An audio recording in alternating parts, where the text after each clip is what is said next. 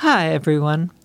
My name is Lynn Knutson, and this is the first of the many interviews I am doing for the folks at Treehouse. I have lived in this beautiful community for 17 years now, and I'm convinced more than ever that this community should be a model for all the world to see. In case you didn't know about it, I'll give you a brief overview. The amazing Judy Cockerton, our founder, adopted a child many years ago from the foster system and recognized the enormous need for a community to provide the comfort and security that families who take children from the foster system to foster and adopt them. So she sprang into action, and from finding the right location, the housing organization, and many other necessary entities, she actually created a village which she named Treehouse. You can Google Treehouse Foundation, East Hampton, to view it in all of its glory. Now to the purpose of this podcast. A village is made up of its members, the heart and soul of the village. So I am here to report to you the heart and soul of Treehouse. Here is the very first episode of Getting to Know You. Thanks for listening.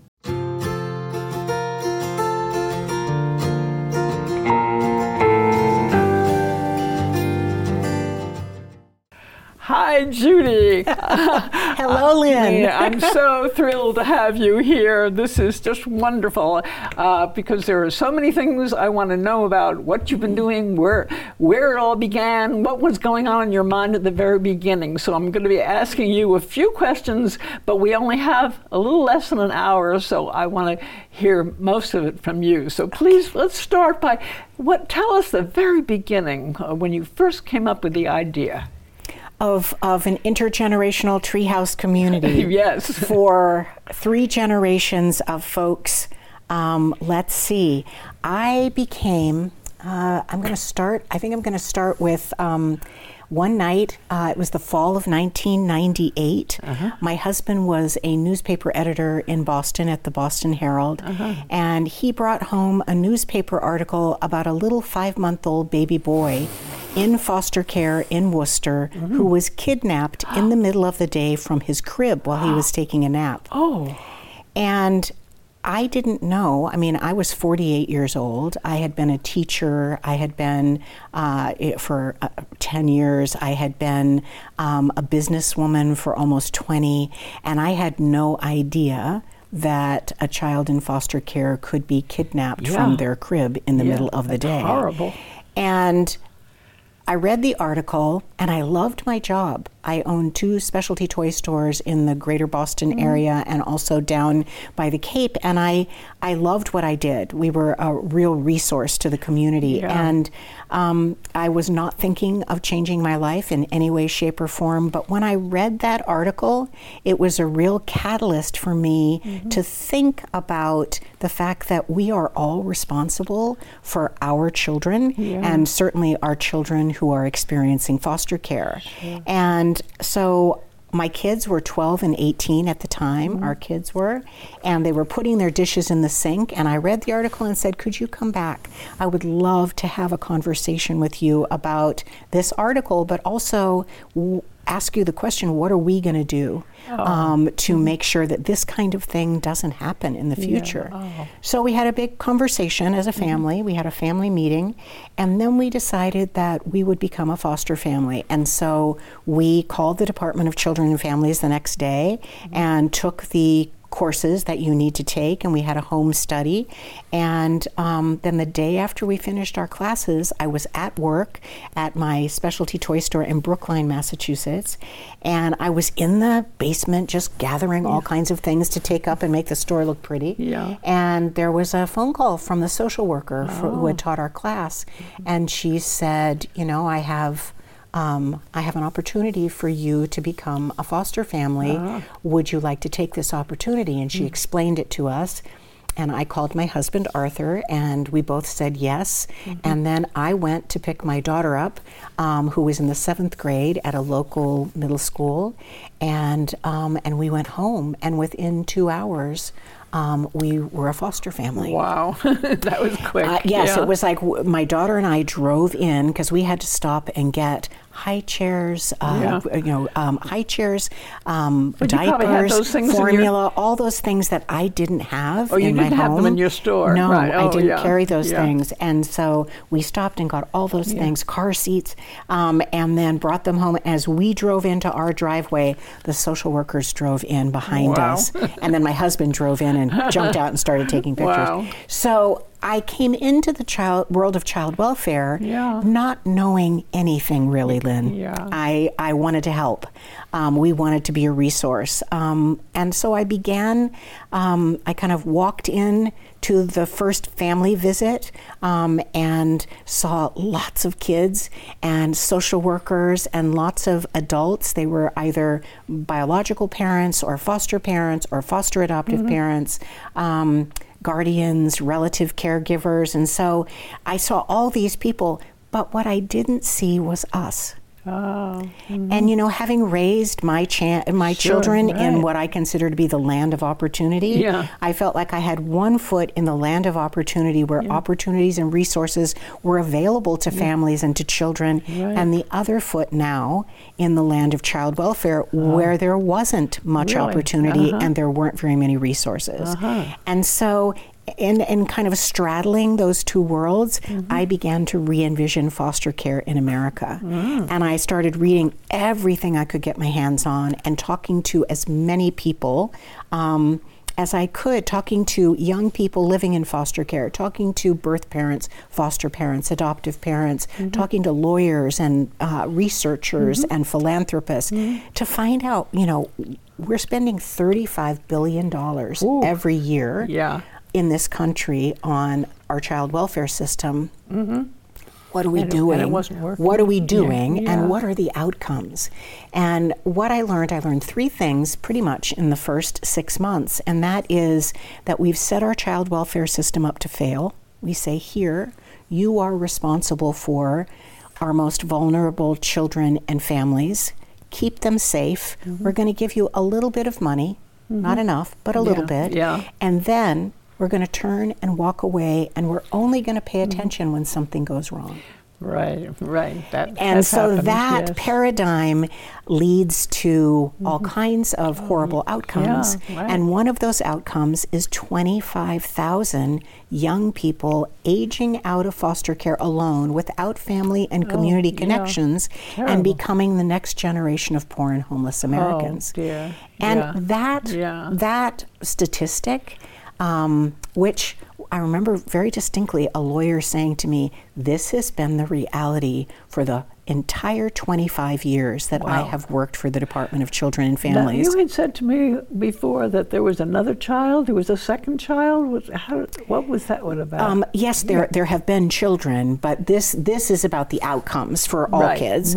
And so that was really important for me to hear from him, that for the 25 years that he'd been doing the work, that had been the reality, 25,000 young people aging out every year. And I can say that in the 20 years that I've been doing the work, it's still the same reality. So that's a 50-year span. So that was the statistic that really grabbed me by the ankle. You said, what's the genesis? That statistic is the genesis of the intergenerational treehouse community. So you took this baby, right? I took, I welcomed this beautiful baby who is now my 24-year-old daughter. Wow. And she was an amazing teacher for me. She and her family, her siblings, her parents, etc. And I just began learning on the front lines of being a foster parent. So I decided what I wanted to do was to sell my businesses and become a full-time advocate and advocate for a new way of caring for children and a new way of moving children out of the public foster care system so they would never be at risk of aging out alone. So when did you start thinking that this new way may actually become a village? I would say I sold my businesses in 2001, 2002, probably 2002, because what I did then, after I did all that reading and kind of, understood what the situation was, I went to speak to Harry Spence, who was the commissioner at the Department of Children and Families. And I said, I would love to support the work of the department if you would like me to. I'm re-envisioning foster care in America. I'm sure he thought I was nuts. Well, they certainly Who didn't is think this about woman? Yeah, they didn't think about a village. No, of course not. And I No. said to him, I'd love to start with an intergenerational community for families who would be adopting children from the public foster care system and older adults who would be supporting the families and supporting one another. Right. And he leaned across the table, Lynn, and he said, yes, please. Oh. Because he understood the importance. If kids can't stay home and they can't go home, they need to find home. Right. So that they're not languishing in care and then just aging out by themselves. Right, sure, yeah. Those statistics, that statistic leads to homelessness, incarceration, teen parenting, lives of poverty. So we really wanted to dissolve that pipeline. So what was your next step then in trying to create a treehouse? So I spoke with Harry, which was wonderful. And then I said to him, with your permission, everything I read in the quarterly DCF reports says that the largest number of children living in foster care reside in Western Massachusetts. And so I'd like to begin there. And he said, yes, please. Wow. So I got in my car the next day. I'm on my 6th car. I got in my car the next day and I drove out to Western Mass and began talking to people about the idea of an intergenerational treehouse community, with 120 people where people would be coming together in this intentional neighborhood with a mission and a vision. And our vision is every child rooted in family and community. And how did you come up with the number of 120 people that you wanted? Research shows that if you go much larger than 120, people start to fall in the cracks. Right. And we that's not something we want at Treehouse. Right. This is a model that's all about relationships. Right. This is a model where one generation helps another. And in order to do that, in order to build those relationships, as you know, you need to really know your neighbors. Right. You really need to know the on-site staff. You really need to build trust. Right. I was just reading some statistics recently, and I found that all of the studies seem to show that about 100 people or so, give or take, made the perfect number of people that could make a community. Yes. So this has really worked out very successfully. Yes. Yeah. Yes. Yeah, it's a really nice number. Yeah. And so Harry Spence, after I found land here, there were probably 250 people who came together in Western Mass who were advocates of our intergenerational community model, people who were champions for it and ambassadors for it. And so I found a site in East Hampton next to the White Brook Middle School. And it was Mayor Mike Tosnick who showed me that site. Really? And I approached the owners and told them about our vision.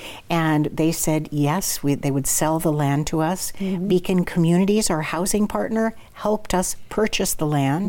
And then we started designing and building. And in 2 years, we started welcoming children, youth, families, and older adults to live at Treehouse. That's amazing to do all of that, to find the land and all of these different aspects. Yes, and I think I'd heard a while ago, I think that you had mentioned something about the owner of the land who said that he was a bit reluctant to sell his land to anybody else, but when he heard your story, he was so impressed that he wanted you to have the land. It was really a very fun story. So I made an appointment to meet with the owners of the land, very lovely people who lived in Holyoke, and I drove out to meet them. And at that time, it was a hayfield. The Treehouse Circle was a hayfield, and so I drove down the road into the hayfield, and there was a gentleman in a blue truck who was haying the field. And I went up to him and I said, "Hi, my name is Judy Cockerton. I'm here to meet so and so." And he said, "Oh yes, Mrs. So and so said she is going to be meeting you at the front of the property." property. Oh. And I said, wonderful. So I drove back up and I parked my car and I waited for her to come. And while I was waiting, the blue pickup truck came and parked next to me. Oh. And, this lovely woman comes down and she starts laughing when she gets out of her car. And so I introduced myself and I said, what's funny? And she said, this is my husband. And if he didn't like the way you looked, he wasn't going to give you a tour of the land.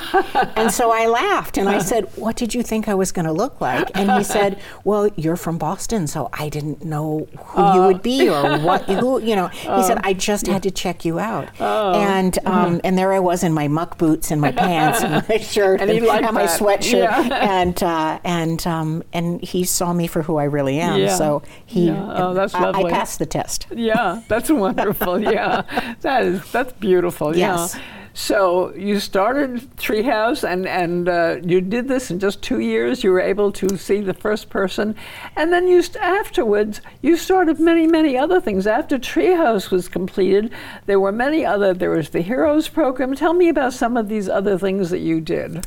Sure. So we began, and let me just say that it certainly wasn't me. Teamwork makes the dream work. Right. And so it was our housing partner, Beacon Communities. It was our child welfare partner at the time, Berkshire Children and Families. It was the Treehouse Foundation, all collaboratively working together. Yeah. And so everybody together made it happen. Yeah. And then when people were coming and community members, we had over 100 community members ranging in age from newborns to 91. Wow. And you are 91 now, but you were not 91 when you moved in 17 years ago. Right. And so we began doing all kinds of community building and wonderful relationships, as you know, started to happen.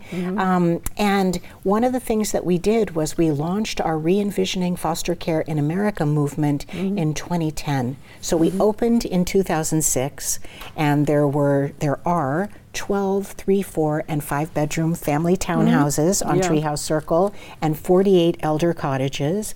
And so we made sure that everybody was connecting in beautiful ways. And then in 2010, we launched our Re-envisioning Foster Care in America movement. And a local philanthropist, very visionary, read a blog post about that I wrote about re-envisioning foster care in America. And she drove over to Treehouse and she said, let's do it. And let's launch it with a conference. So we launched our first conference in Holyoke. And this November, we're having our 9th conference in Boston at the Edward M. Kennedy Institute. Yeah, that's very exciting. So we're very excited by that. So at that first conference, people throughout the region talked about, what do we want to stop? What do we want to start, and what do we want to continue? And their DCF leadership was there, as well as just a whole group of stakeholders from the region. And one of the things that people said was that there was a huge need for a year-round youth leadership program. And was there anyone who would take that on? And so the Treehouse Foundation, we raised our hand and we said, we'll take that on. And so we launched Heroes, the Heroes Youth Leadership Program in 2011. And that is for young people ages 14 to 24 who've experienced foster care. Maybe they've been adopted, maybe they are still living in foster care, and it's year-round programming to support their leadership development and their employment, education, life skills development. And so that's a 13-year-old program. 12-year-olds. now. 12-year-old program. Yeah, well, we've had many of the meetings at Treehouse, and I've met these young people. It's been wonderful for them. Yes, and one of the things that I have loved about Heroes is that pre-COVID, and we're just starting it back up this month, pre-COVID we had, Heroes did this Youth Truth presentation. Do you remember that?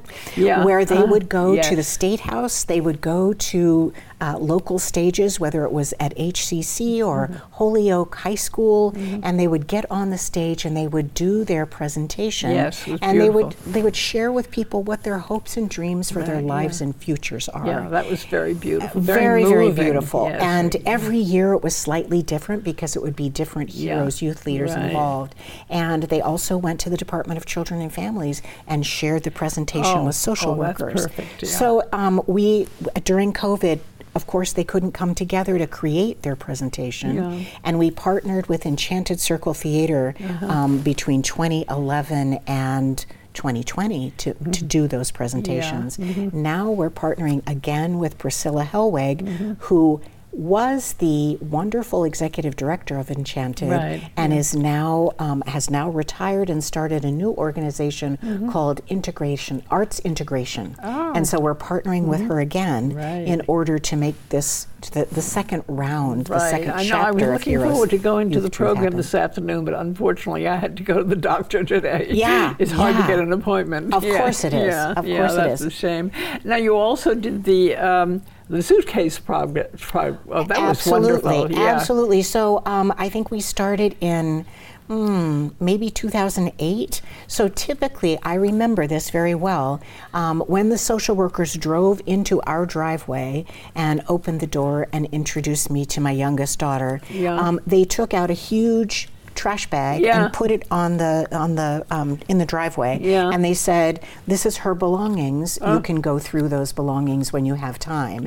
And I just thought to myself, "Wow!" And so what I came to learn is that social workers, it's easy for social workers to have a box of trash bags in the trunks of their car, so that when they stop to support children, they can quickly pull their belongings together, etc. So what we did was we started the suitcase project in order to make sure that those trash bags could be replaced with suitcases to give the kids dignity. Yeah, that was so wonderful. And we've heard from social workers over the years that brand new duffel bags are preferred because they're flatter, they're easier to store, they can go in the back of their trunks, and they can whip those out and give the kids options for colors, etc. So we've been doing duffel drives. I see. Yeah, I mean, I remember the early suitcase thing. I was little involved in that. Yes. Yeah, that was wonderful. You got everybody involved.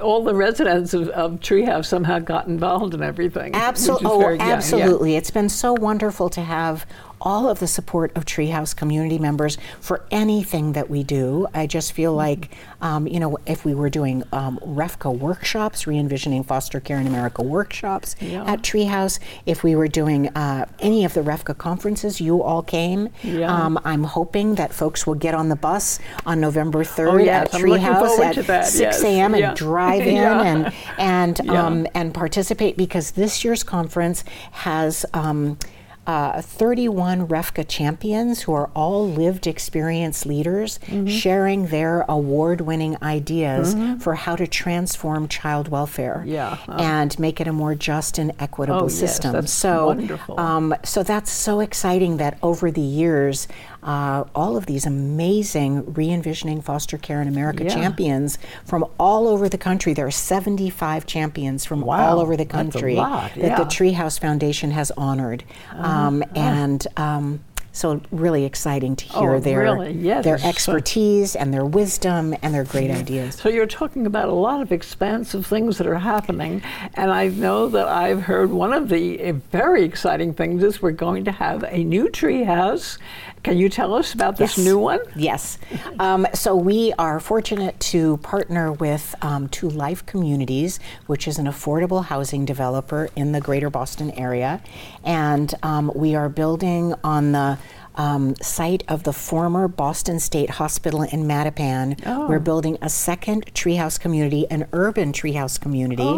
So here we have 11 acres in East Hampton, and in Boston we have a little less than 3. But on that little less than 3, our next door neighbor, literally in our backyard, is the Mass Audubon Boston Nature Center. How lovely. So there's 60 beautiful acres right behind us in our backyard. And all kinds of great intergenerational programming.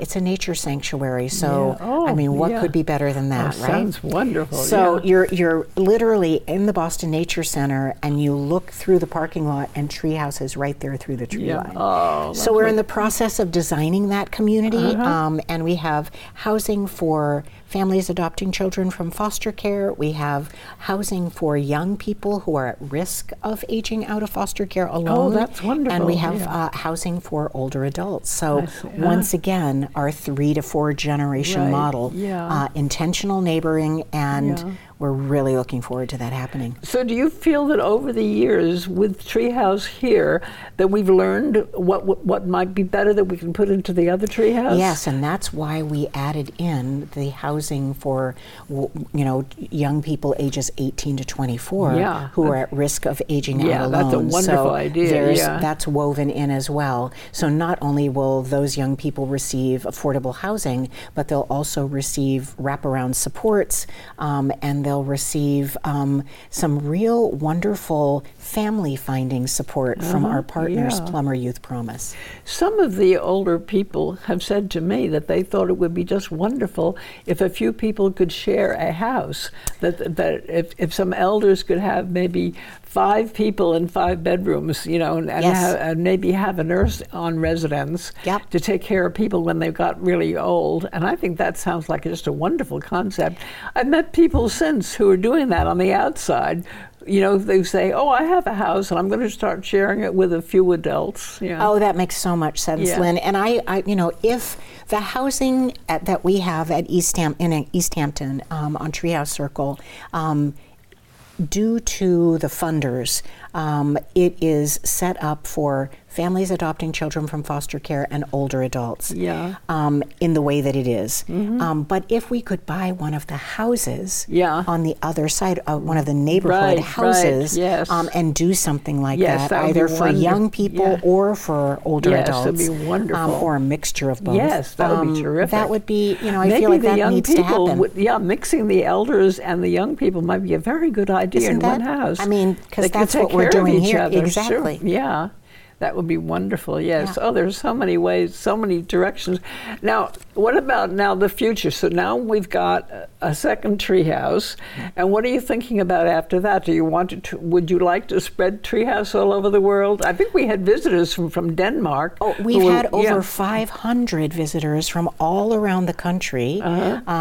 Come to Treehouse in East Hampton because they've heard about it, they've read about it in their textbooks, they've heard about it from their teachers or from from the media, somehow on the media, and so they come because they want to find out. Some of these are people who and organizations who want to build Treehouse inspired communities, and we work with them to do that. We consult with them so that they can build communities. There's been a community built in Portland, Oregon, called Bridge Meadows, and their whole team came out to East Hampton to make sure that they understood the model. Wasn't that group in Hope Meadows? Weren't they before Treehouse? So Hope Meadows was different. This is Bridge Meadows in Portland. Oh, I see. Yeah. And then there have been folks from Missouri, folks from Arizona, folks from upstate New York, folks from Atlanta. So there are people from all over the country who are very interested in intergenerational treehouse community living and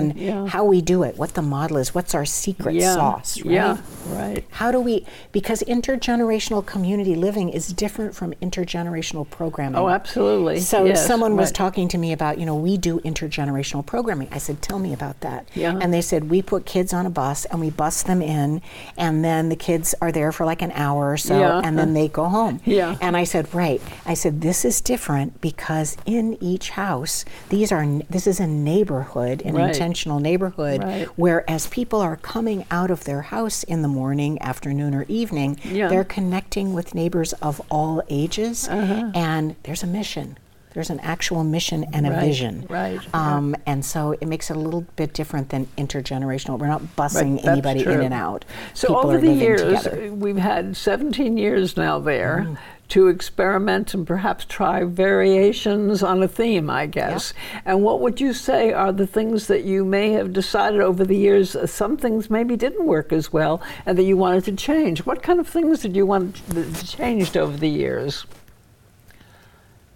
Or was it all perfect? No, nothing's ever, perfect is the enemy of good, right? Right. I think that, it all depends. What we've learned is, and certainly grace and flexibility is our motto, but what we've learned is, it's all about meeting the emerging needs of community members. And so whoever is living on Treehouse Circle, making sure that we are co-creating the right programming for that particular cohort of people. Right. Making sure that if there's a toddler, if there's an older adult, that we're meeting all of those needs, right? And we're meeting the needs based on a child's trauma history, based on an adult's health and well-being, based on a parent's particular need in a moment. Are they just in the process of adopting?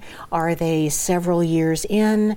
How old are their children? What is it that they need from us to be able to be strong and healthy and successful? So really having that grace and flexibility, that has been probably our guiding light, right? It's like making sure that when the team arrives every morning, they're really scanning to see what is it that they need to do that particular day. What kind of programming do we need to be developing with community members that brings the community in? Remember last year we started, after COVID, for the first time, we started our intergenerational arts program. Right. Yeah.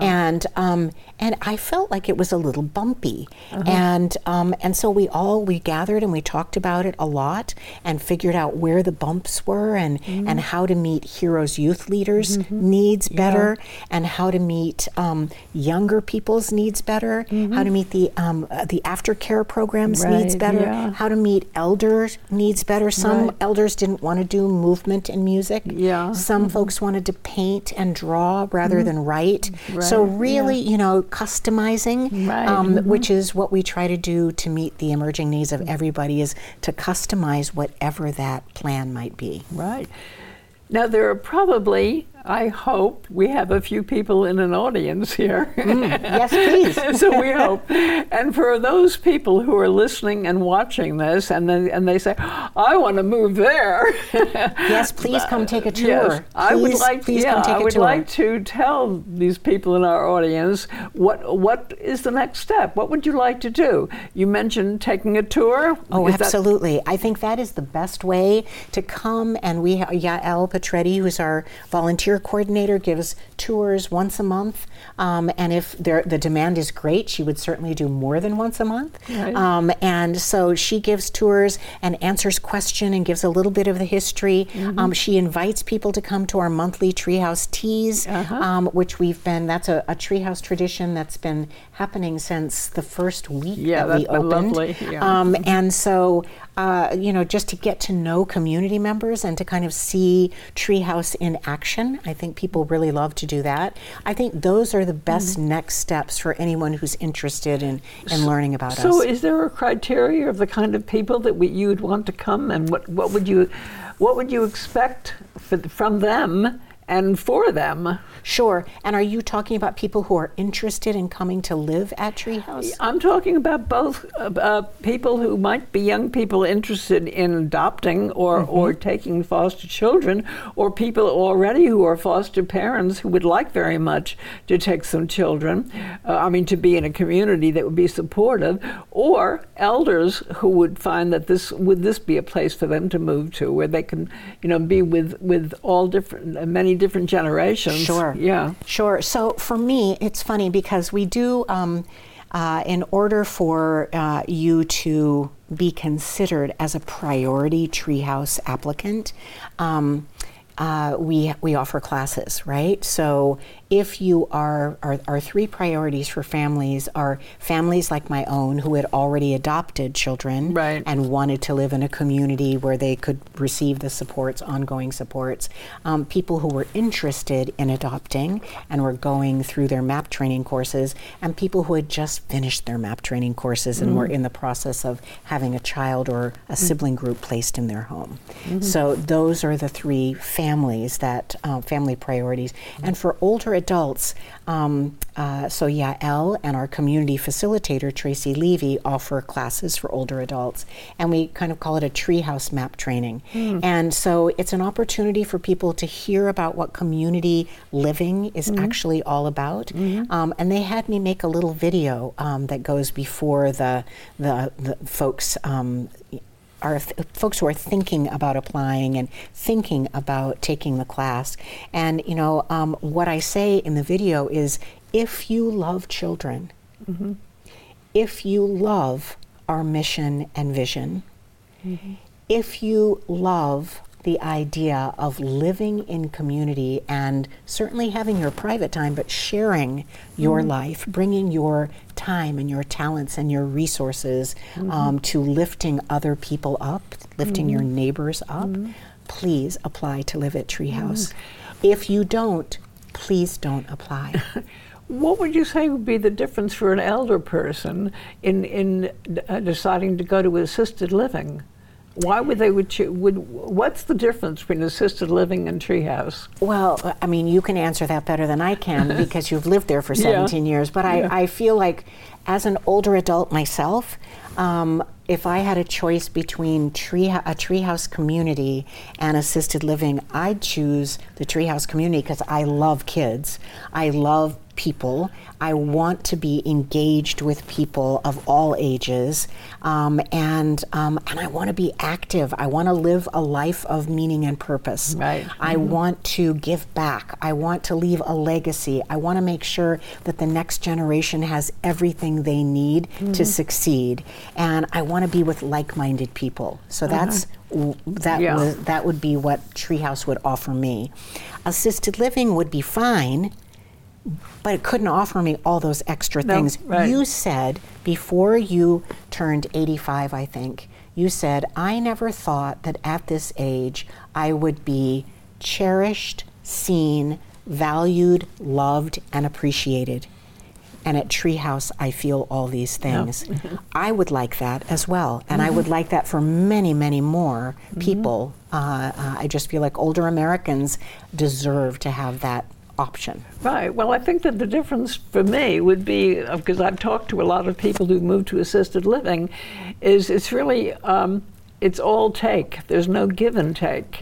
And they're in a situation, where they're given this opportunity and given that opportunity, but they don't have the opportunity to be useful, to have purpose.